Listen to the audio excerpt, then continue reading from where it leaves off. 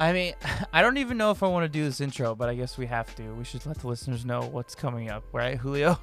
Yeah. So obviously we recap the very disappointing series that just happened. We talk about the kind of looming free agents that are coming for the A's and just kind of what the foreseeable future could hold and why it is we keep having this results in the American League Divisional Series. Then what do we talk about, Julio? We talk about, well, if you have the courage to continue to watch baseball, if there's any former Oakland A's players you should be keeping an eye out for, or coaches who to root for, and what kind of person you would be if you root for any specific team. And then we talk about, like, where do we go from here, man? We got a whole off season, no Oakland A's baseball. It's the winter's going to be slowing down. What are we going to take next for the podcast? But don't worry, folks. There will still be a show. Might not be as frequent, but don't worry. We're going to keep going. The tailgate is still going to keep going on. So let's jump into the episode.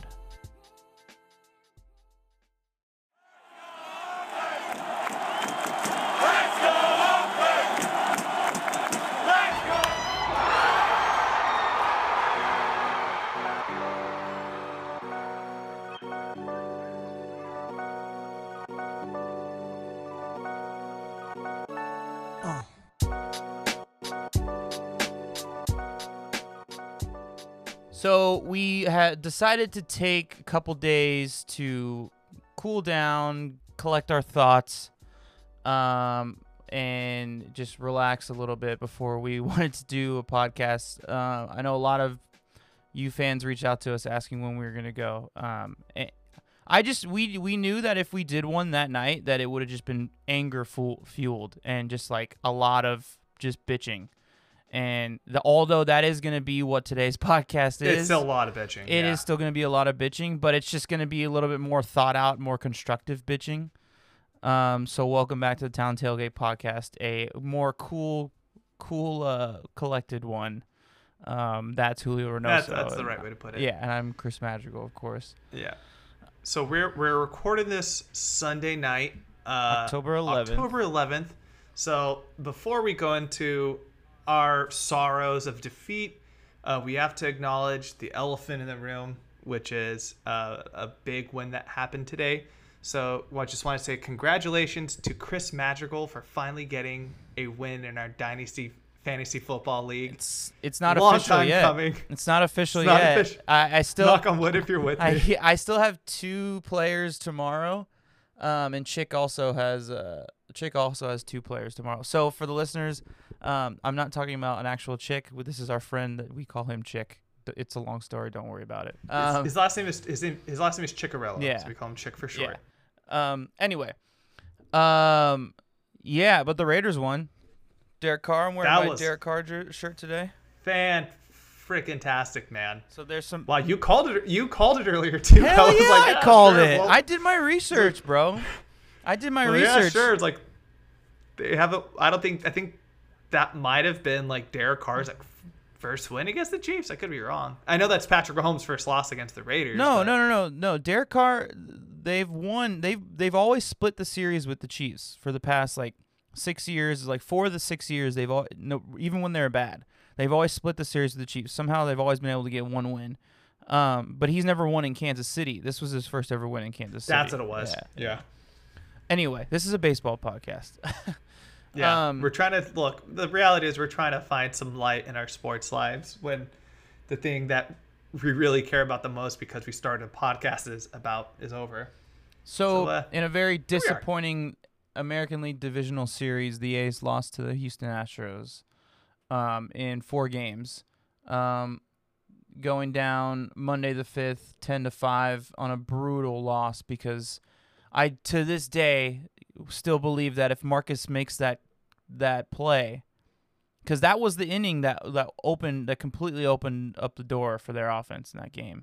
If Marcus makes that play, we go to Game 5 because the series is 2-2. Tuesday the 6th, lost 5-2. The offense just could not get going. Could give no run support to Manaea and the crew that day, which was brutal. Big win Wednesday. Come from behind win. 9-7, and then it just an absolute ass whooping by the Astros, 11-6 on Thursday the 8th. I mean, it's just, where do we start, dude? It's the same old bullshit as it is every year. And I know the past couple years I've like bitched hardcore to you like seconds after the loss because of this, because it's so frustrating because we can never get past the divisional series in the playoffs, and it's because of the lack of experience that we have from these young teams that constantly rebuild every 4 or 5 years. But this year I think is just like more proof that I feel like I was like in a right state of mind the past couple years after the losses, you know? Does that make sense? Yeah. Well, I think the first thing we got to bring up too is like honestly, as much as we want to hate them we do hate them. There's no words to divide it, but hey, shout out to the Astros, man. Those guys are still professional hitters. They're still going to hit the shit out of the ball, which makes them cheating even worse because of this is how good they were without it. And for it's more or less, sorry to take a stab at Giants fans, it's more or less Barry Bonds taking steroids. You were already a Hall of Fame caliber player, and then you did steroids and made yourself better and cheated. So it's the same thing. It's kind of a slap in the face that like you guys were already a elite ball club when it came to offense, like the offensive side, and they still did it. Yeah, it was rough. It's there's obviously we can put the blame game and do all that. We can say like how disrespectful that was that they had not just for the A's but for the Astros to play nothing but day games at Dodger Stadium all week long, where the ball was. In talking with Dodger fans who said like they've never seen a ball fly like that before throughout a series ever, and it shows. There's multiple like numbers that show like the ball was like, and it was hot as hell last week. But at the end of the day, we're making excuses. Their pitching was not good. The pitching was something that we thought was going to be the anchor going into the season. They're not ready. And that's the truth, man. Those guys are not there yet. The thing that we relied on the most going into the playoffs was like, okay, and we said it on this podcast, hey, as long as we can get 4 or 5 innings out of the starters, we're good. We're good. We got the bullpen. Statistically, best bullpen in baseball. We're good. Everybody in the media was talking about it. Tim Kirkshin brought it up on Le Batard's show. Buster Olney brought it up on Baseball Tonight. So on and so forth. They all said the exact same fucking thing. That bullpen is dirty. If it gets to that bullpen and they have a lead, 9 times out of 10, they're going to win the game. And that's fucking true. But at the end of the day, it's still an inexperienced bullpen. It really is. The only guys who have seen playoff experience are Liam Hendricks and Joaquim Soria. I mean, it's just like it's the same shit. Oh, and Yusmeiro Petit, sorry, World Series winner. It's just the same fucking shit over and over. And I know early on, or the first couple games, it's easy to point the finger at the weather and the day games and all that. But our balls were flying out too, dude. We were hitting the shit out of the ball too. So like. It's about when there's runners on first and third and there's no outs. How does it go 1, 2, 3 down, like down 1, 2, 3 in the batters, and then we don't score any runs out of that? That's the shit that bothers me the most. But when the Astros have a runner on second base, just one runner on second base, they find a way to get him home. They find a way to string along hits. Like it just goes back to the experience. They've been there before. They've stepped up to the moment, and they've felt the pressure, and they've just done it. It's to me, it's really comes down to that, and we don't have guys like that. What I don't get either is like the whole the runners in scoring position. This was obviously something that it wasn't just a problem in the postseason last year, but it was a problem throughout the season for the team, and and like when we went through the struggles last year with the end of the season, and then Tampa taking the wild card game, the big things, Bomel made a big point of like, all right, we really need to focus on hitting runner scores and scoring position, helping guys get into position. And from year over year, it seems, at least to me, that there was no improvement. None. There wasn't really. It was pretty stagnant And it's kind of one of those things, like, how do you teach that thing? And for one, like, you got to play small ball. You got to play small if you're willing to get some more, take advantage of it. Case in point, like, I was watching the, I think it was the Dodgers game. It was game 3 where they were having guys doing double steals and just playing small for a team that could really crack the shit out of the ball and really drop 10 runs on any given day. They were still playing that kind of ball. And that's kind of something that's a little bit wrong with our philosophy as like a franchise. Is it's historic that Billy Beane says we don't bunt, we don't do steals, it's an easy out, all this thing. But you got to do that sometimes, especially in these dire situations where I thought we would have a little bit of an advantage that with the base stealing category, because they're not, Ricky Henderson's not walking through that door. Yeah. But like, they were middle of the pack when it came to steals. So I thought, okay, maybe we can start seeing a little bit of that, especially when they're really struggling with getting some guys in scoring position, and they just didn't. It was so stagnant. They were just kind of relying on what made them their good in the first place offensively, which is just dingers. But that offensive game only works like that. What we hear all the time, like, baseball's a marathon, not a sprint. Well, the playoffs are a sprint. Like, we're in the last half mile, and you can't rely on just like, I'm keeping my heart rate is still at a steady pace, though. He's gonna burn out by the end of the no. You're at the end of the race and you're in third place. You need to start fucking booking it. Like that. That's what bothers me the most about these Billy Beane put together teams too, is they're not built that way. They're built to do exactly what they've done all season, the marathon, not the sprint. At the end, we may lose a couple games here, but we've got 120 games left. It's like, no, you don't have that. You lost a game today. Well, you only have another 2 more chances to do it. So, I don't know. I mean, I don't know. I wanted to touch on something you said earlier, but I think I kind of just touched on it. It's just so frustrating. It's just so frustrating. This is the reason why we didn't do this podcast right after, because it would have been 30 minutes of this. Like, look, the thing is, look, it's Sunday. The game was on Thursday, and we've had the weekend to kind of relax. Raiders won, which is awesome. Had a pretty solid weekend. I know you've been all over the place with work and stuff, and I'm sure like you've had some time to think about it. But now that we're actually like talking about it, I'm like, fuck, this sucks. It just pisses me off again. Yeah, I told my parents. My parents came to visit me this weekend because I moved. For those of you who are watching the YouTube feed, this is a different background because I live somewhere else. And my parents were kind of like, so did you and Julio record a podcast? And I was like, no, I just didn't want to talk to anybody that day. Like, as soon as the game was over, like, Jesse, all my friends texted me. I ignored half of them. Like, my roommate Jesse texted me, former roommate Jesse texted me. He's just like trying to talk about it. I'm like, dude, honestly, I don't want to talk about it because I'm just pissed off, and I'm just gonna it's just gonna be a venting session. I'm warning you right now. When you get home, like, I'm gonna be in a bad mood. He's like, got it. Okay, cool. Thanks for warning me. And it was one of those kind of days. And I just want to touch on the starting pitching was actually, I felt like, other than Game 5, obviously, because he kind of got rocked. Or Game 4. No, who was Game 4 again? That was Montas. Yeah, I guess Montas kind of got rocked. We didn't make Game 5, unfortunately. Yeah. Game 4, yeah, sorry. The starting pitching was pretty good. Like, I was impressed by Manaea. Obviously, he was giving up runs, but he was getting no run support. They only scored 2 runs in that inning, or in that game. Like, it was brutal. And then Bassett pitched what I thought was a gem up until that error.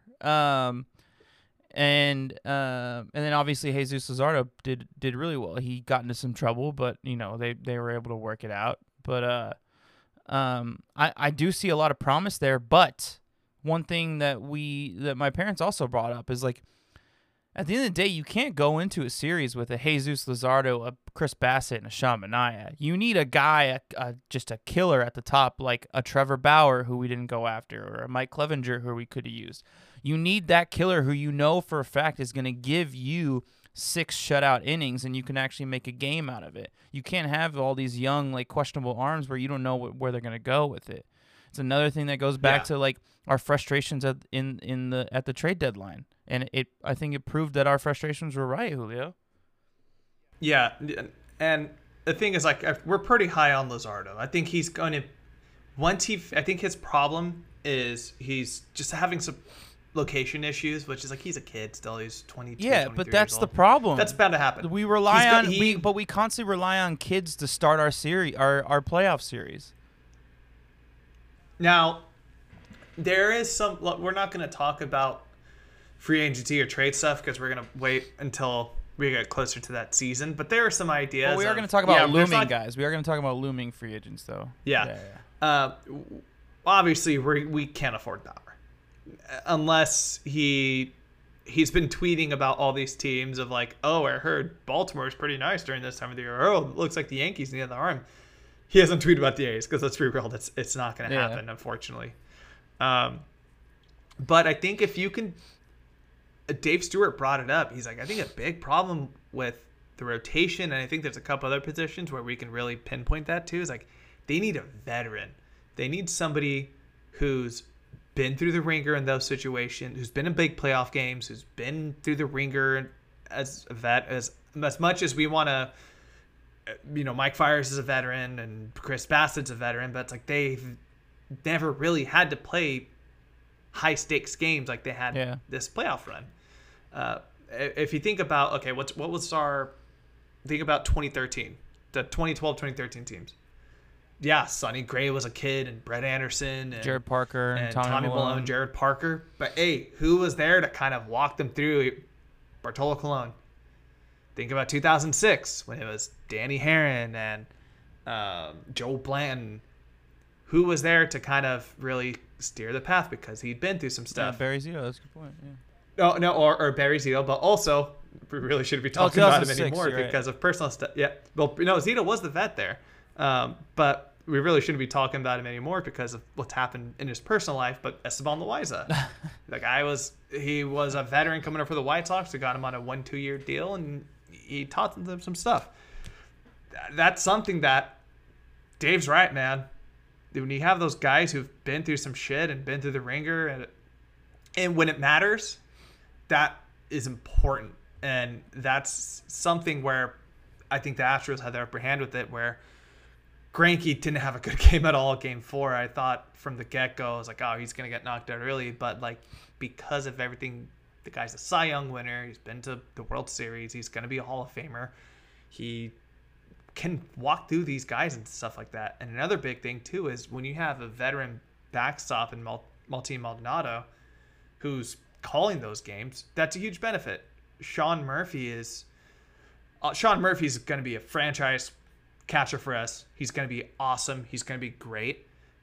But I think this is something that I was a little concerned about going into the season too, was like, I wish we had somebody who could have given him some guidance and helped him steer that way. Something like, that's why I was really hoping they would have got Stephen Vogt in those situations. Here's my argument to that is every single rotation that you just named with like the veteran who's been there or whatever, or what Dave Stewart said, none of them won a playoff series. So that's all good and dandy having one veteran in the rotation, but it clearly doesn't work. It clearly doesn't. Okay, so what about Charlie Morton?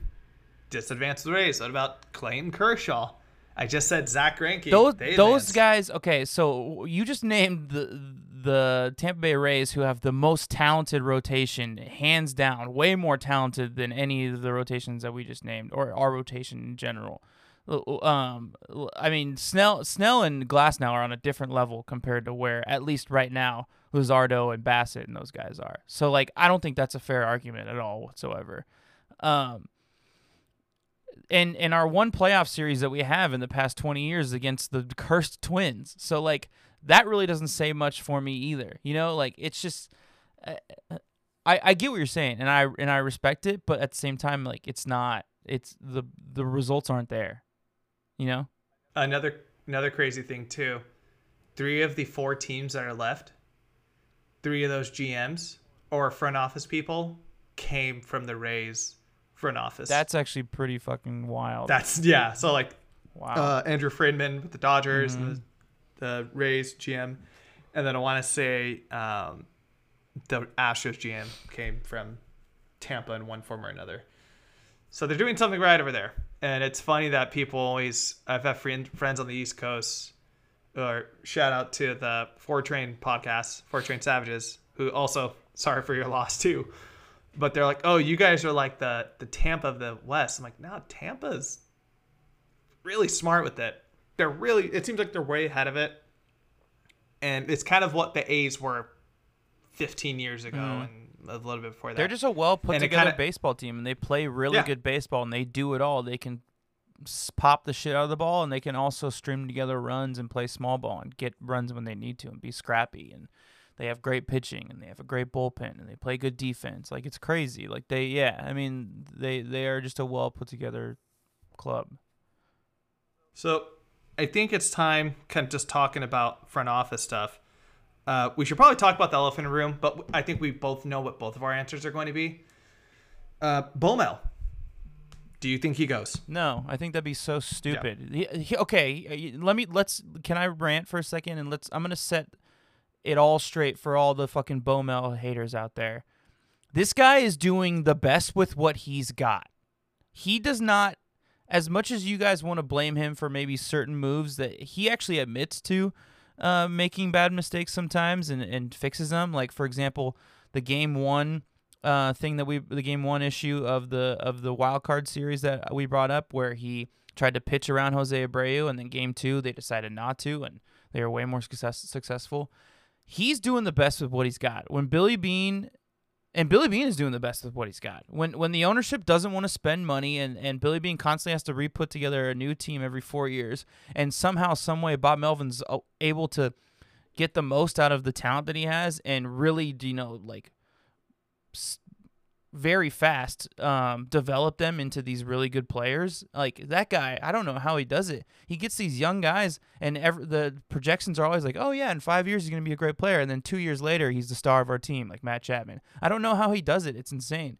So if anyone out there is calling for Bob Melvin's head, then just do me a favor and do some more research, and then come talk to me, and then I'll argue with you, and I'll relay the facts, and then I'll win that argument. But it's all good. I think he should go. You think he should go? I'm just kidding. Oh, no. Okay. No. Okay, so I think just how stressful these last 2 weeks were with this team. It was a lot of different emotions, and someone was like, "You should go," and then someone's like, "You shouldn't go." But in reality, is look, you're right. He's doing the best with what he's got, and if we didn't have somebody like him steering the ship, we would. No offense to Mariners fans if we have any listeners, but we would be like the Mariners. Yeah. And another thing too is all right, hypothetically, let's say if we find out Bomel gets fired, who's going to take this job? You're going to have a really hard time convincing unless you're willing to find some young potential up and coming manager that's willing to be a yes man to Billy Beane, which is hard. You're gonna have a hard time finding somebody who. It would be Darren Bush or Mark Kotze. No one outside the organization would want this job. Only someone inside. Because the reality is, okay, let's lay this out. You have a owner who is not willing to invest high into the team, so you're gonna have to work with what you have, and you have to be prepared for a future without it. You have, again, love the Coliseum, my home away from home, but you have a pretty crappy stadium where if you were to say get a stadium that's a little more modern, that let's say if the Detroit Tigers excuse me, they have a little more better luxuries where they can provide to you, and you would do that. It's hard. Why would you? And it's cool, we have some really awesome young talent with Chapman and Olsen and Laureano and Luzardo. But, in the back of your head, it's I got a year or two with these guys before I know they're going to be gone. So, why would you even, if you're somebody I know some potential names that I've thought about, because this year is actually being a pretty solid year when it comes to managerial opening or potential managers, because of AJ Hinch losing his job with the Astros, and then Joey Cora losing his job with the Red Sox. There's a lot of, I think, a big trend you're going to start. Alex Cora, I'm sorry. A big trend you're going to start seeing, because it's already started happening, is like, hey, you were good on TV as a baseball person. We should have you as a manager. Yeah. Case in point, Aaron Boone, or think about or basketball with Steve Nash. Steve Nash, or even Steve Kerr. Like, look at look how successful a coach he's been. You're going to start seeing that with baseball now. But the odds are, like, we're not going to be able to get anybody better than Baumel right now. And I understand your frustration, because I'm in the same boat, man. It's like there's some. As soon as I saw Montas just being any tiny, like, he started losing it in Game 4. I'm like, pull him. When Delkin was already warming up, but by the time he pulled him, like, Montas already gave up like 3-4 runs. So it's mistakes that where it's frustrating to still go through with somebody like him, because of being a part of a playoff series in 12 and 13, and it's so hard to kind of really put any like value into a one game wildcard playoff, because that's just kind of an anything goes thing. So at the end of the day, man, we can be as frustrated as we want. We're not going to find anybody as good as he is with us. I feel like you're talking about it like we're settling with him, which I don't think that we're settling. I feel like we're very lucky to have a manager as good as him. And he also bails us out of situations with moves. Like for example, starting Chad Pinder this entire series. Chad Pinder came up huge in almost all of his at-bats offensively. And he could have easily just went away with him against righties, but he kept him in there, and he was still good. Things like that, and he's done it in the past. So I just feel like we like the tone of settling is not okay. I feel like we should be really thankful, because if he was with the fucking Yankees or Red Sox, like, he would have won a World Series already. Like, no, 1,000%. Part of it, like, he wants, hell, even on the Giants. Yeah, he wants to live. He wants to live at home, and he wants to manage for the team that he grew up watching. Like, I get it. Like, I get why he does it, and he has a lot of free reign. I know we talk about, like, you kind of brought up like Billy Beane's puppet. I've actually kind of heard the opposite, at least with Bob Melvin, that he actually gives him a lot of freedom, but he has to do it based off the team that Billy Beane wants to design, obviously. But I don't know. If there's any coaching change I could see maybe happening to spruce things up, probably Darren Bush. Yeah. The offense took it, but the thing is too, and I think that's something we got to be aware of as a whole picture. The season was such a sample size, man. Mm-hmm. Like, we can complain about the offense is not where it was last year or 2 years ago, but at the same time, Matt Olson's a career 270s, high 200s hitter. He's not going to bat below 200 again. And that's just the reality of it. It's such a small size. But if you're having a guy who is your hitting coach, who you've kind of put in charge, like, hey, we need to do a better job at hitting runners in score position, we need to find new ways of doing it, and he's not doing it, then there's got to be some questions about it. Mm-hmm. There's got to be some reasoning, like, what's going on. And at the same time, if this is the guy that you're willing to put the blame on, but it's also, again, so small, you have those options of other guys who would look for a redemption tour kind of thing with somebody like Cora or Hinch. So who knows? I don't think we're going to see anything happen. I think it's going to be stay float in terms of front office. But who's the next? We'll see, man. Who's the next guy you wanted to go over? In terms of I thought you were going to talk about like who goes, who stays. It kind of seemed like you're kind of no. In terms of, I think if you look at like top to bottom, like honestly, like the coaching staff did a pretty fantastic job. Emo, I know, like Scott Emerson, the rotation wasn't there, but at points of this season, but there's still like a lot of bright points where I think you should definitely give them a little more wiggle room with that. And also, we got to talk about this real quick, because a lot of people were freaking out about it on Twitter on Thursday. If you didn't hear about this, or if you noticed it, when normally when Baumel will go to the mound for a pitching change or go talk to a pitcher, he didn't all day Thursday. and people are like, "What the hell's going That's on?" right. Yeah. So everyone's like, "Is there like this weird conflict going on? Is there something, extracurriculars, for lack of better words?" It turns out he had like a pretty bad like foot injury, I guess, and just he didn't really want to put too much room on his movement on his foot, so Emo was the one that was going out there and doing it for him. I know Jeff trying Francoeur brought that up. He's like, this is really weird. I didn't expect him to come out. I wonder what's going on. And they were talking about it for a couple innings. Like, I wonder what it is. I wonder what it is. So that makes sense. Okay.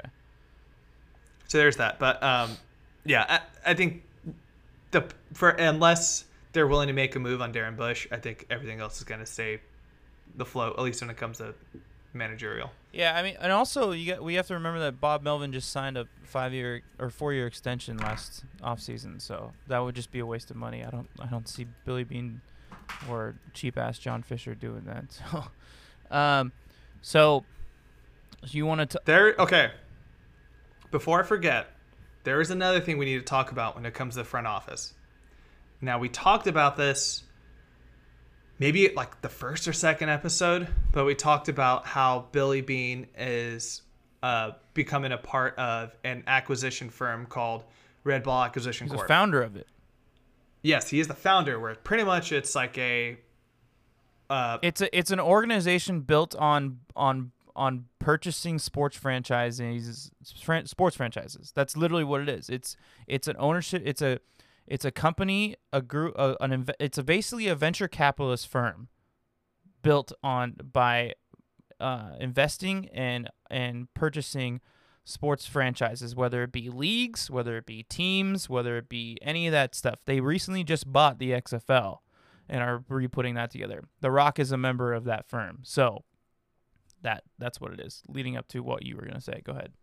That being said, he is in talks to become a 25% 25% holder of the Fenway Sports Group, which is valued about $8 billion or so. They hold the access to Liverpool Football Club, and as well as the English Premier League, but also the Boston Red Sox. Yeah. So there is a possibility that at beginning of next year, as a franchise, Billy Beane's no longer going to be a part of the Oakland organization.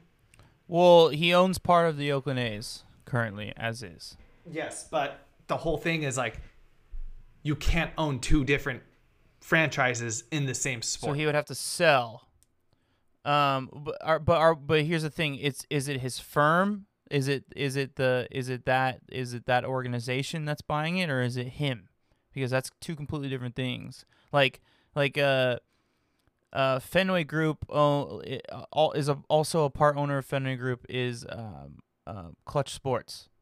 So and I think they also own a basketball team, an NBA team. So but yet LeBron is a member of the Lakers. So how much, there's just a lot of legal jargon that I don't understand that I can't really weigh in on.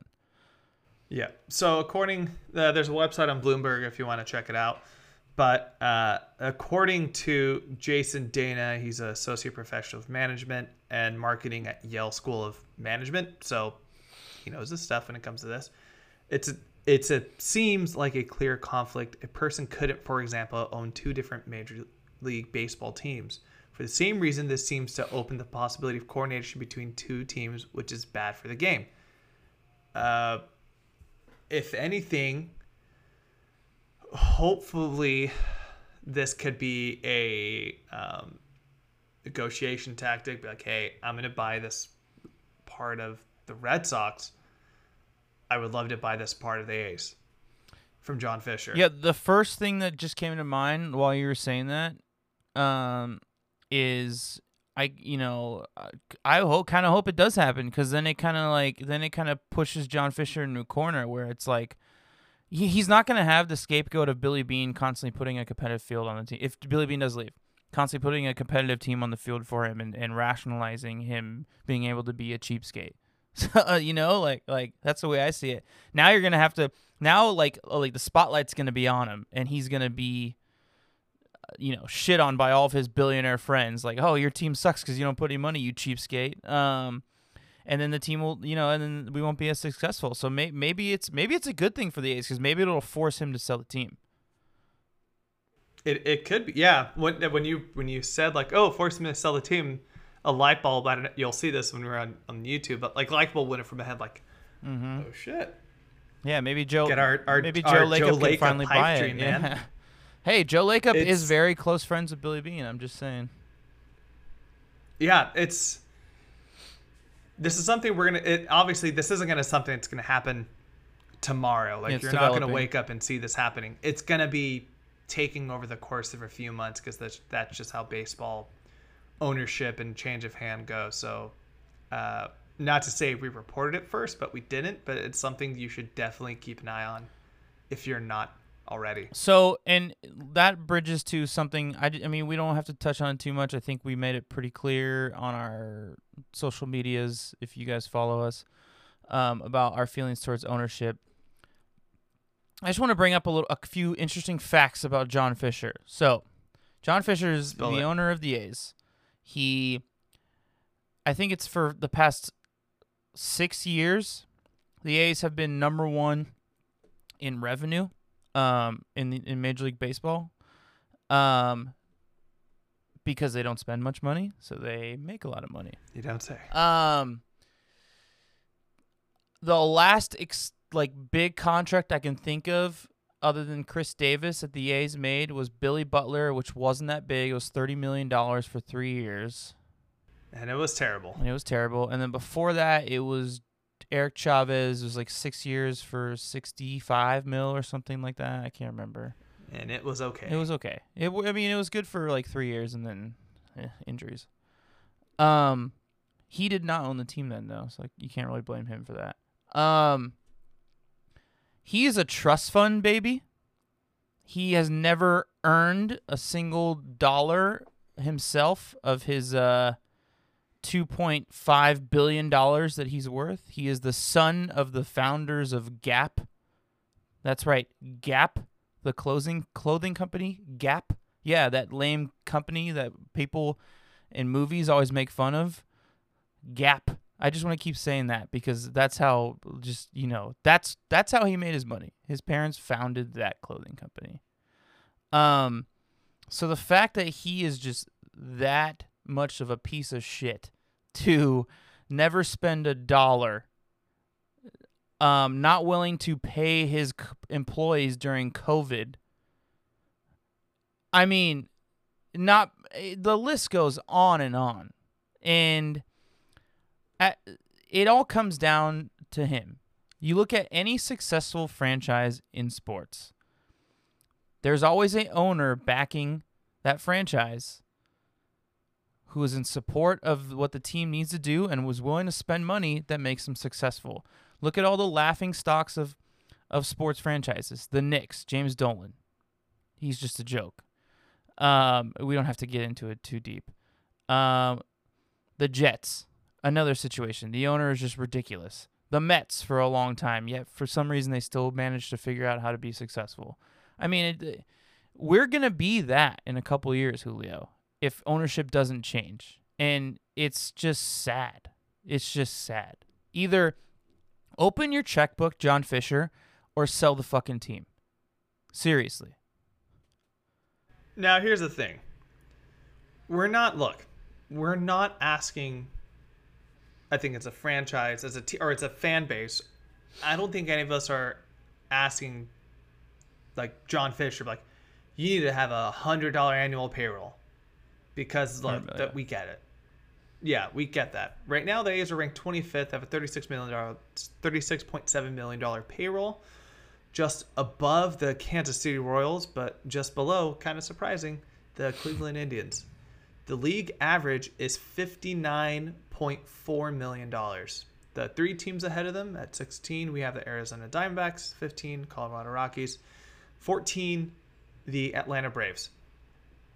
I guarantee if you were to give the A's the Diamondbacks payroll, which is about a little more than $59 million, you could have, with the way that David Forrest and Billy Beane and Bob Melvin manage this team, you'll have a World Series contender year in and year out. And what does that mean? That means more money. It means more money for people going to games, more people wanting to buy A's merchandise, and more people watching your games. Oh, by the way, the A's had the biggest jump in viewership this past year. Put that investment in, man. Look at what look at what Joe Lacob did with the Warriors. When he bought the Warriors, they were worth $300 million. Now they're worth $3 billion because he put money in the team and decided to spend money. He doesn't get it. It's just and it's funny because it's very much like do you know like the monkey paw effect? No. Please explain for the listeners who don't either way. Okay, so I know it's from something else, but I know it from The Simpsons. But there's an episode of The Simpsons, a Halloween episode, where they get a cursed monkey paw. And the whole premise of it is you wish for something on the monkey paw, and that thing goes away, but it kind of has a repercussion to it. Okay. So the one ongoing joke, there's one where like the monkey paw is getting out of control, and Homer's like, he wanted a turkey sandwich. He's like, I don't want to eat the turkey and eat it and turn it into the turkey myself. I don't want all this. I just want a regular turkey sandwich, blah, blah, blah. And he bites it and he's like, all right, it's pretty good. Mm-hmm. The turkey's a little dry. He's like, the turkey's a little dry. He's like, damn you. So our monkey paw was like, all right, let's get rid of Lou Wolf. He's gone. Well, guess what? John Fisher is worse. Not much better, yeah. I think the great thing is if you go on A's Twitter, it's across all the different pages that we follow and that follow us. I'm just glad that the fans are aware of it now. Yeah, people hate it, man. It's ridiculous, and also like Dave Cavell, we gotta give him a shout out because he's done a fantastic job since he's been here. He's been a very great face and voice for the team.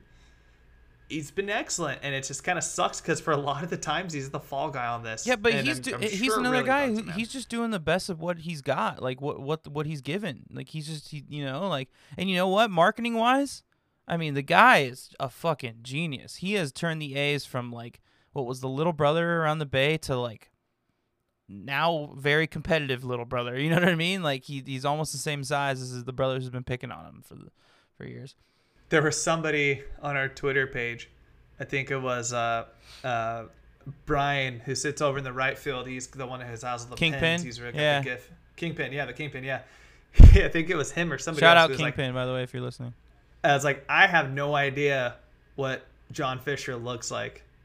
We just went to a Twitter exchange. Like, I'm like, John Fisher could look like Jabba the Hutt for all we know, because this guy has been behind the team for 14 years, and we have no idea. And you see him, you're like, yeah, it's just a generic boomer. See, that's where our problems really come from. That's really what it is. And it's another boomer, session of the Town Tailgate shitting on boomers. So this is a good segue that leads into our final topic of this episode, which is looming free agency. Okay. So of all those players that I named earlier, of like the extensions we gave, why don't we do a list of players who were great talents who we just let walk? What do you say, Julio? Or traded? Let's do it. It's not fun, but let's do it. Josh Donaldson's the first one that comes to mind. Played only for 3 years for the A's. Your turn. Oh wait, I'm sorry. We're going through past players. Yeah. I just want to paint a picture before I really just dive into it. Sonny Gray. One of my worst days of my baseball life was when they traded my favorite player, Yoenis Cespedes. Felt like I died that morning. I remember being 15 years old. I was at Disneyland. We were walking through downtown Disney, and we walked up to ESPN Zone. You know how like ESPN Zone used to have the ticker and it gives you updates? I just remember seeing Tim Hudson traded to the Atlanta Braves. Yeah. Like, why? Hey, what about the ones that we thought were nothing, like Carlos Gonzalez? Houston Street. Somebody we're going to talk about a little bit later in Max Muncy. Yeah, Max Muncy. Another couple that really come to mind are, I mean, obviously Miguel Tejada, but that was kind of writing was on the wall for that one. Jason Giambi. Hey, remember when we drafted Aaron Judge? Aaron Judge, Nick Swisher. I mean, we can go on and on and on longer. Tyler Mack's favorite player. So that's right. Yeah. So we have probably, I would say, a once in a generation, maybe once in 20-year player going into free agency this offseason. And the reason why I want to emphasize him more than all the other names that we just named was because of a few things. One, he was the building block, literally the first block of this pyramid. This team was built around his skills and him being the future leader and one of the stars of this team. In 2014, when they traded Jeff Samardzija for Marcus Semien, Chris Bassett, and Josh Phegley. Those were the guys that they're going to go from there. And then all those other trades, they traded Josh Johnson, all those other guys. He's been here for 5 seasons. It's longer than most A's players have been there because just, again, like we kind of just said, we don't keep guys around too long. So 5 years is actually quite a bit. He's the captain of the team. He is finally coming to his own as a veteran leader on this team in terms of on the field and in big moments. He had an amazing playoff series.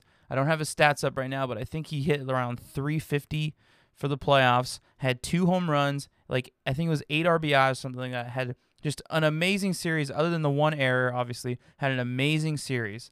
He's finally a developed playoff player. He's stepped up in these big moments, and he's about to fucking walk in free agency to probably the fucking Red Sox or the fucking Yankees, these teams that will pay him $80 to $100 million, the money that we won't. So that's the situation that we're in right now. I thought you were going to say TJ McFarland. That was a good joke. Touche. Yeah, you know who's going to go after Marcus, though, right? It's not the Yankees don't need a shortstop. They don't need a shortstop. That was just they got Gleyber. The Red Sox don't need a shortstop. They got Bogarts. You know who's got a shortstop that's leaving for free agency and is willing to spend money? They live 40 minutes south of us with the Anaheim Angels. Oh, fuck. That's good. I legit think because like Andrelton Simmons is going to be a free agent. And I think it was an Alex Kofi article on The Athletic, or somebody on The Athletic. They were like, I think somebody who could be a potential replacement for Simmons if he leaves is Simmons on a 1-year deal kind of thing, like a prove it kind of thing. But that's a team, if they're not going to want to re-sign Simmons, is that we should look out for. That would be my worst fucking nightmare. That would just fucking, would just suck. I would hate that so much.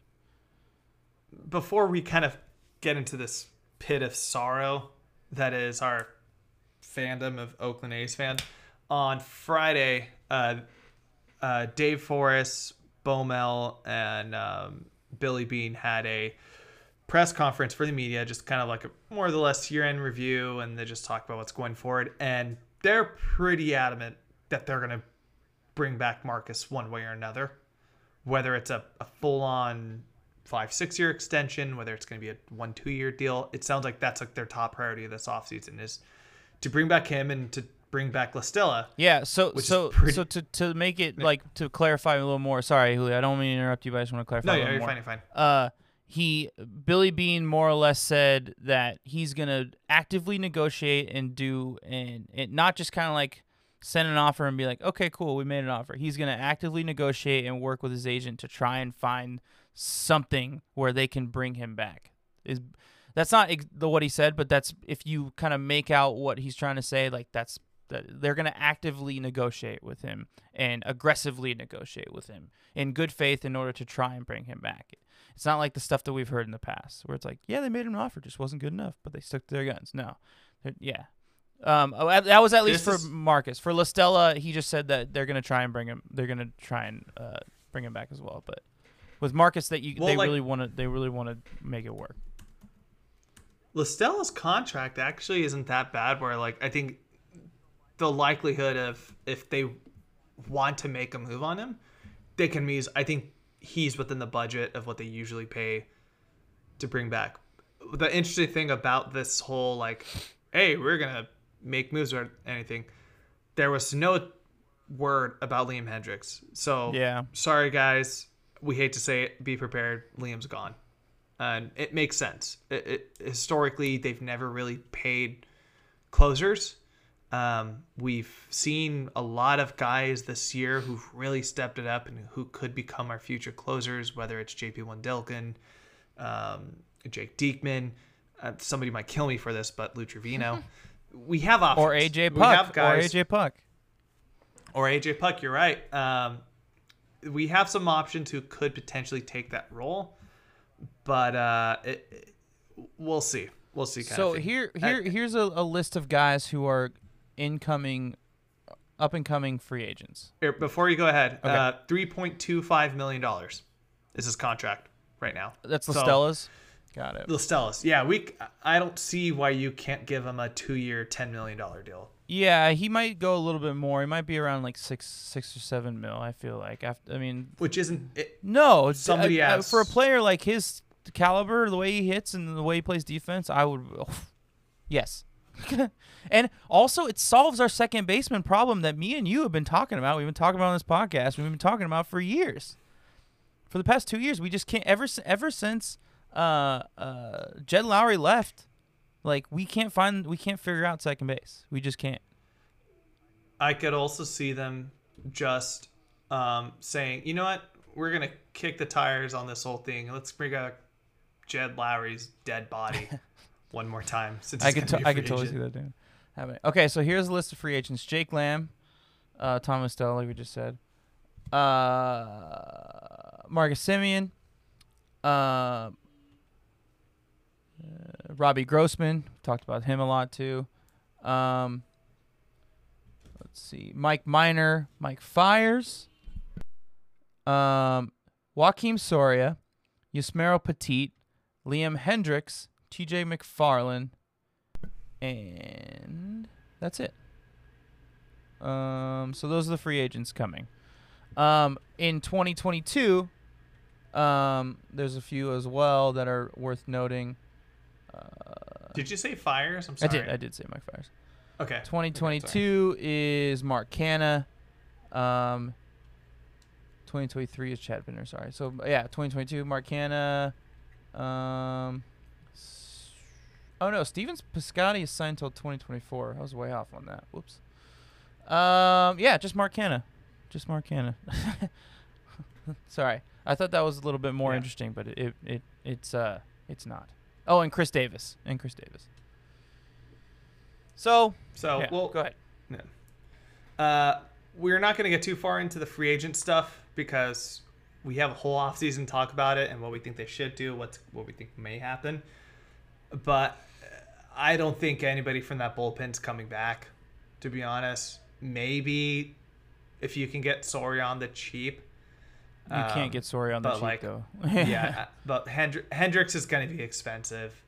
Petit's probably going to retire.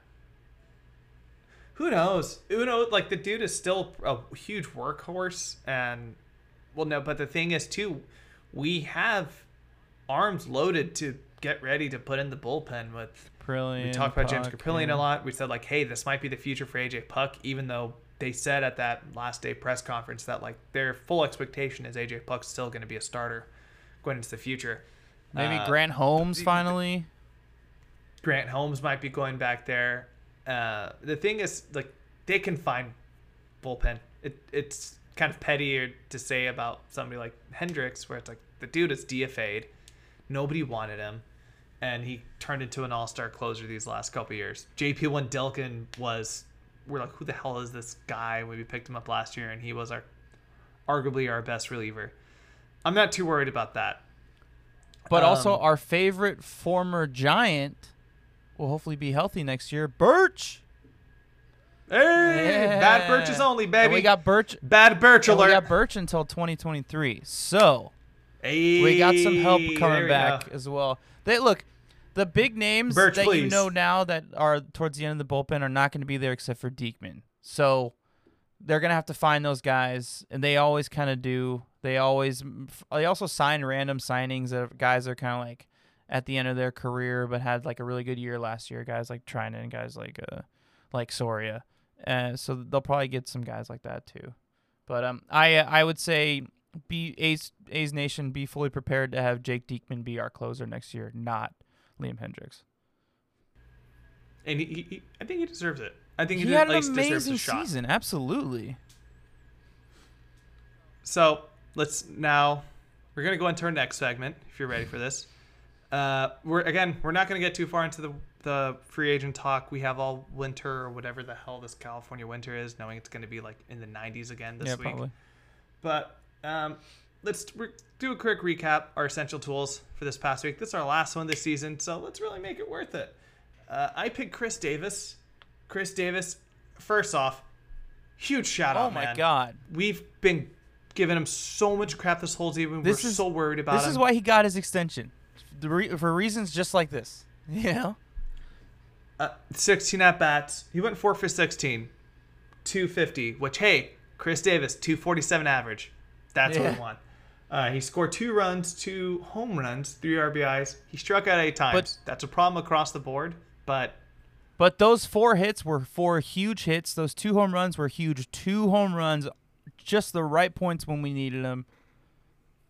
Fantastic. I think this is something that I didn't get a chance to bring this up when we were talking about the potential free agents too.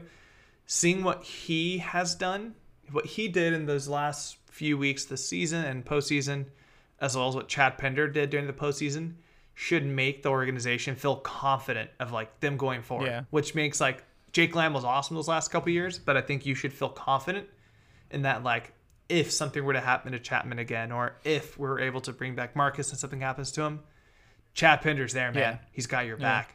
So Katie, we're all just so happy that he had a pretty solid playoffs. So mine was Marcus, and I mean, we kind of talked about it earlier when we were talking about, like, you know, looming free agent and stuff like that. He had an amazing postseason, and he's just kind of coming in his own as a postseason player. So, like, the potential for him to lead this team into a next round postseason in the coming years is just like, there's so much. He was 8 for 15, batted .538. 538, people. That is not that was not a typo from Julio in our show notes. That is what he hit. 4 runs, 1 home run, 2 RBIs, 3 walks. Was very patient this series. I mean, he had the 1 error. Tough break. But I mean, Mark Hanna said it best. He's a great player. He's our captain, and he's a great friend. Like, it's just all the things you want to hear about that guy, you know? It's so good pick by me. Absolutely. Good pick by both of us. Good pick by both of us. Yeah. And yeah, way to go. We did it. Hell yeah. High five, man. Yeah. So the season's over. Our last segment, I think the most fun segment for this one, though. We have a couple of, so if you're still going to watch the playoffs, I think you should have some inclination, like knowledge of like what you should be looking out for. So there's a couple things we're going to talk about. One is, hey, are there any A's we should be watching that have potential of winning a World Series? Think about last year with our dude, Sean Doolittle, one of our favorite pitchers of this last decade, getting a ring with the Washington Nationals. One of those hats in the background on the wall is signed by him. Hey, there you go. Who could be this year's Sean Doolittle? So here's a couple options for you guys. Joey Wendell, or team by team. We're starting off the Tampa Bay Rays. Joey Wendell, you may remember him. He was on and off second baseman. He was the return for the Brandon Moss trade. That's right. He was on and off second baseman in the 2016-2017 season, and we shipped him out for Jonah Heim, our current catcher, or one of our backup catchers. And he's actually turned into a pretty solid big leaguer. He had a pretty decent year last year. He only played 75 games with injury, but he's on the Rays roster. That's somebody to look out for. And with Tampa Bay, before you move on to the next team, honorable mention, though, never played for the actual Oakland A's, but he was a product of our system. Daniel Robertson, he's a role player shortstop for them. Also look out for that. So if you were, what kind of person would you be if you were to be rooting for the Rays. So I would think is like, hey, you would root for the A's or the Rays if you're an A's fan. If your team had like an extra $10 million in a budget and could pay Charlie Morton. That's a pretty good one. I don't really have a better one. I have like a good like normal person analogy if you're willing to hear that. All right, go for it. He's the stoner in your frat that for some reason always gets a 4.0 and he brings all your guys' the entire frat's GPA up.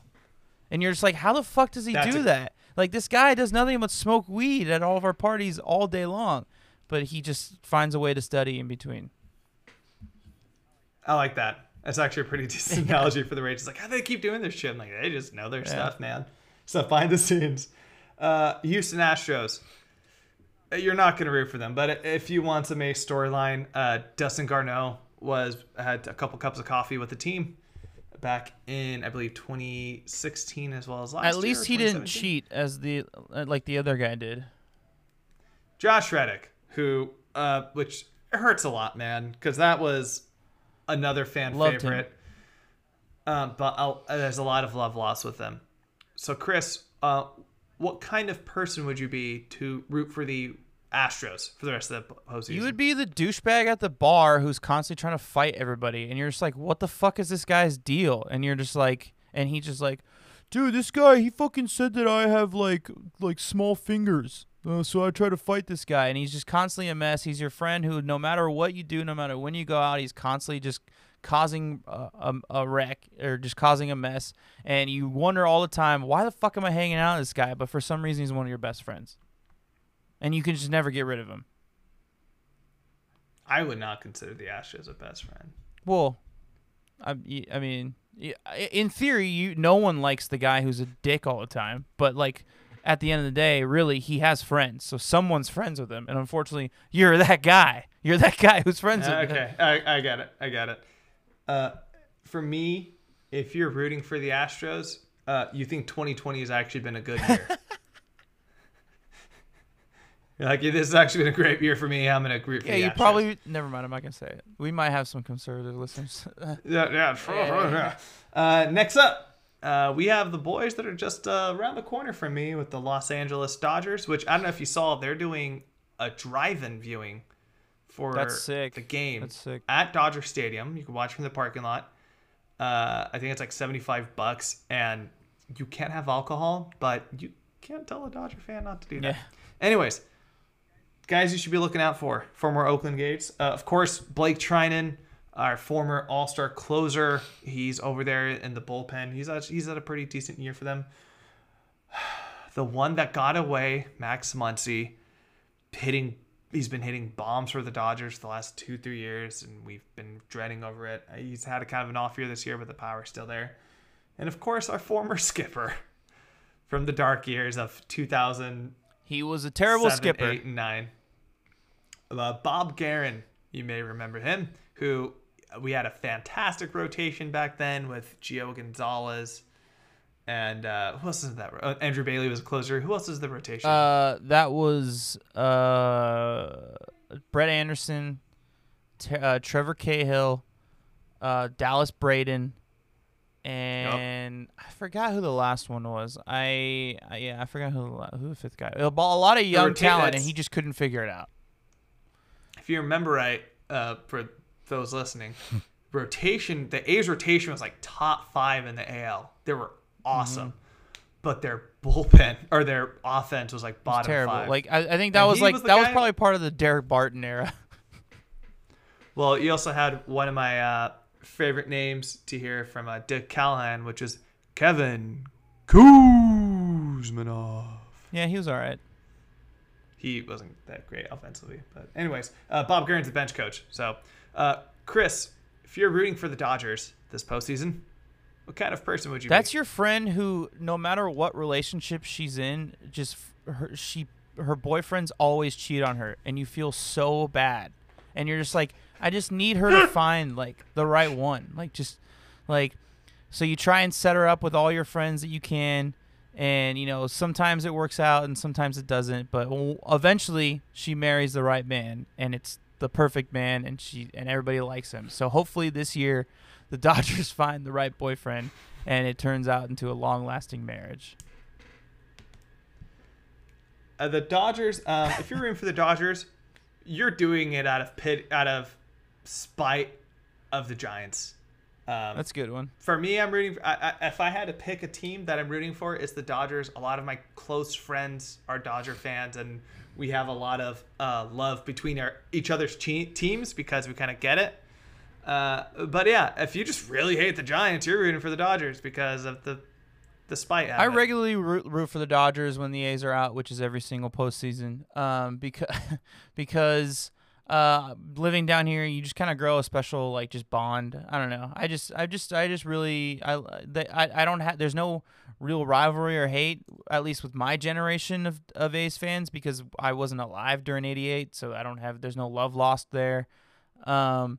And then again, they won in '89, so it's like, all right, whatever. Like, we got ours. It's not like the Red Sox, who just years after years. Anyway, yeah. So I'll be watching them for sure. I don't know if I'll have the stomach to watch the ALCS just because of the everything, but I'll definitely be watching the NLCS. Yeah. Well, now that one of our favorite shows of all time is coming back on Tuesday, The Bachelorette. That's right. We're gonna be watching a lot of Bachelor for that. on Tuesday night. Oh my God, I'm so excited for that. Okay, that's gonna be a sideshow. We might do a sideshow Bachelor talk. But besides the point, the last team, last but not. Can we maybe? Yeah. Go ahead, keep going. The Hotlanta Braves. The shutout machines. They're also home to one of our old coaches who taught players how to become a picking machine, in Ron Washington. He's been the third base coach there for the last couple years. So that's no players that are involved with the organization are there, but somebody who has a really close spot to all of our hearts because of all the awesome stuff he did for the organization over the last 20 years is there. So that's somebody turned Marcus Semien into one of the best defensive shortstops in baseball. 1,000%. Marcus wouldn't be where he's at without Wash, because when he was this first year or two in Oakland as a shortstop, he wasn't great defensively. He really stepped it up. If you're rooting for the Atlanta Braves, what kind of player? Who would you be the kind of person? You're rooting for the Braves if you enjoy food from strip clubs. Please explain. Really, well, no, because the NBA playoffs and the whole bubble thing, Lou Williams went home, and it was in Atlanta, and he got chicken wings from this place called Magic City. That's known to have really good wings, though. Exactly. So, and it's in Atlanta, and people are like, oh, giving him shit. They're like, oh, you just wanted to go to a strip club. But then a lot of people who are from Atlanta or people who've worked in the media and have been to the city, and they're like, no, he's right. It's actually really good chicken wings. But also, if you're an actual Atlanta fan and the Falcons are just really driving you insane, you're going even harder for the Braves. It's a good one. So I would say mine is again, I'm doing a lot of these. I'm just comparing them as real life people, things that you would know.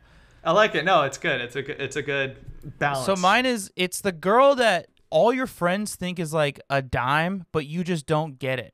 You just don't see it. You're like, she's pretty hot, but I don't know, maybe a 7 or 8. And all your friends, every single one of them is like, what are you talking about? She's a 10. She's a hard 10. And you just don't understand it.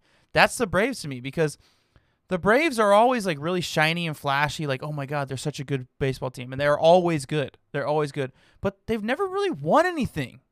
94, that's it. But other than that, they've never really won anything. And they've always had these unstoppable forces that people would say are just the greatest teams of all time, but they only won one World Series. And so I don't get it. I just don't get it.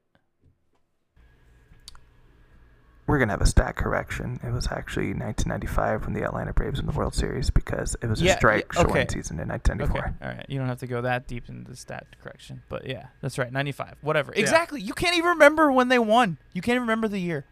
That's how ridiculous it is. My fun fact icebreaker thing that I do whenever I have to do those, because they're so much fun. is I can tell you every World Series matchup since '88. Let's do that because we are an hour long. We have more time to fill. Just kidding. All right. Thank you for joining us this week on the Town Tailgate podcast. Julio, do you have any last things you want to bring up? One, throw a random year at me. Test me. Throw a random. Okay. 91. 91. That was the Minnesota Twins beat the Braves. Yeah, they did. Yeah, so that's our show. The thing's going to be a little bit different. We're going to the off-season mode. We're not going to have as much content A's-wise to talk about on the show, so we're going to be moving to bi-weekly, but that doesn't mean you still shouldn't be paying attention to what we're doing and what the organization's going to be doing. We've already talked about we're going to be being a little more present on social media with Instagram. Of course, follow us on Twitter if you're not. But also, if you want to hear some more of just sports talk, Chris has a fantastic podcast to check out, the Magic Hour podcast, where what was the last episode you did? Do you have anything coming up soon? Yeah, too? so every week me and a couple friends, Brad Field and Jay Mansker, we do on Thursday nights, we do $5 picks. So we pick 2 college games and we pick 3 NFL games. We bet $5 each week. And we just make picks, just straight up. So I picked the 5 best games I could find between college and NFL, and then we just pick them and we give them analysis on it. So that's going to be coming hopefully every week. We record those on Thursdays. They usually come up on Fridays. The last episode that we did $5 picks did not go up because it was just a shit show of technical-wise because these guys are just some old Army guys that know nothing about tech, so I have to walk them through the entire thing all the time. But we got it down to a science now, so that'll be coming out every week. And then this week I'll be talking with Xavier Gomez, just recapping the NBA Finals. So if you like the NBA, I don't talk baseball on there because I leave the baseball talk for the baseball podcast. But if you like football, basketball, and golf and UFC, you should tune into that podcast. But yeah, I think we're gonna try to do bi-weekly, and we're gonna become a general baseball podcast for the off season, and we're gonna try to work on getting some cool guests. And we've already started working on that. Julio has been talking to some people. I've been talking to some people. So look out for that too.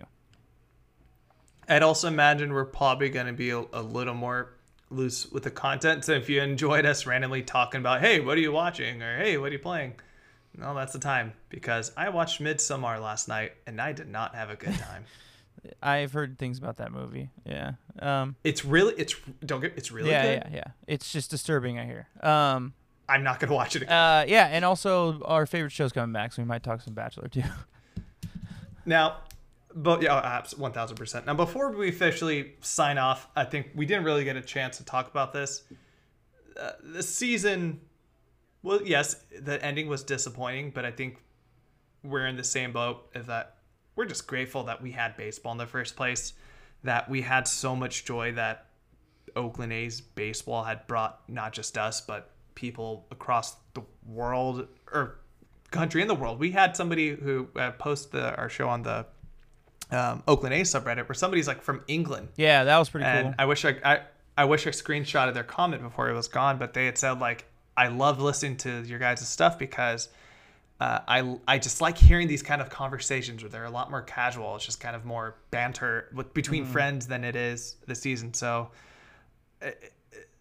don't be sad that the ride is over. Be glad that we be a part of it, you know. And also shout out just the AIDS organization as a whole and how we had the COVID hiccup earlier in the season or at the beginning of September, but the fact that for outside of that, they had a really successful time of running this. So like, despite COVID, despite the whole Bay Area burning down and having to play so many days in a row, like freaking kudos to the whole organization for pulling this off. And we will still be tailgating no matter what, because that's what we do in the town. Also, rest in peace to Bob Gibson, one of the greatest pitchers of all time.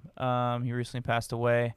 World Series with the Cardinals. Played on all those championship teams in the 60s, so that was a huge loss to the baseball community, so that sucks. But, yeah, rest in peace. And also rest in peace to Whitey Ford. Whitey Ford, that's right. Because one of the ago. Yankee great pitchers.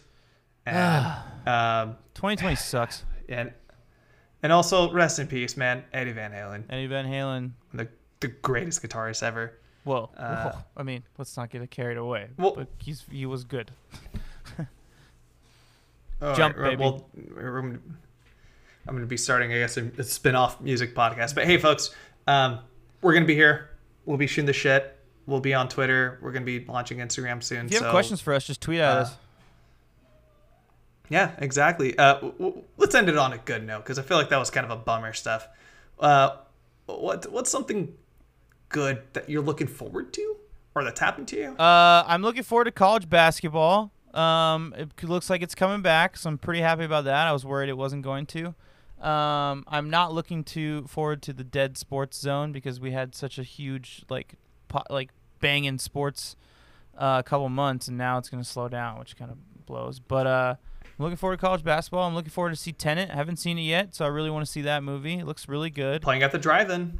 Ooh, I didn't know it was playing at the drive-in. That's there's a few drive-ins. Yeah, at least in LA they're playing in drive-in. So I've been meaning to do it. So and it's a bit of a I'm looking forward to living in my new place and living in El Segundo, because I did not lose my wallet in El Segundo, but I live here now. What about you, Julio?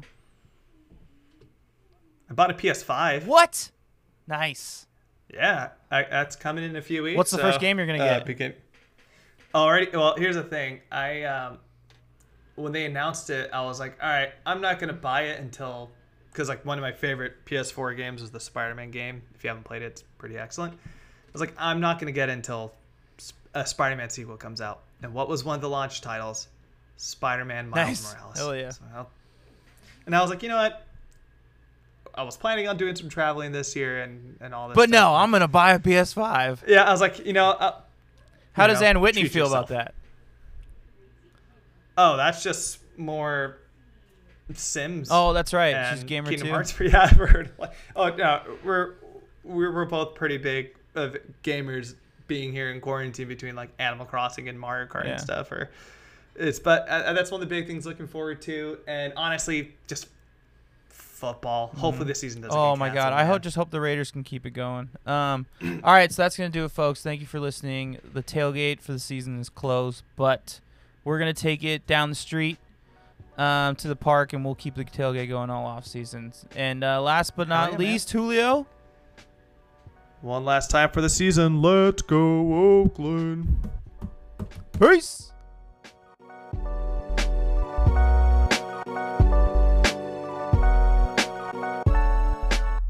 The Town Tailgate is an independently produced podcast.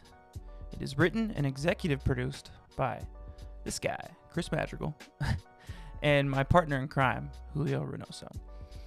It is sound mixed and edited by yours truly.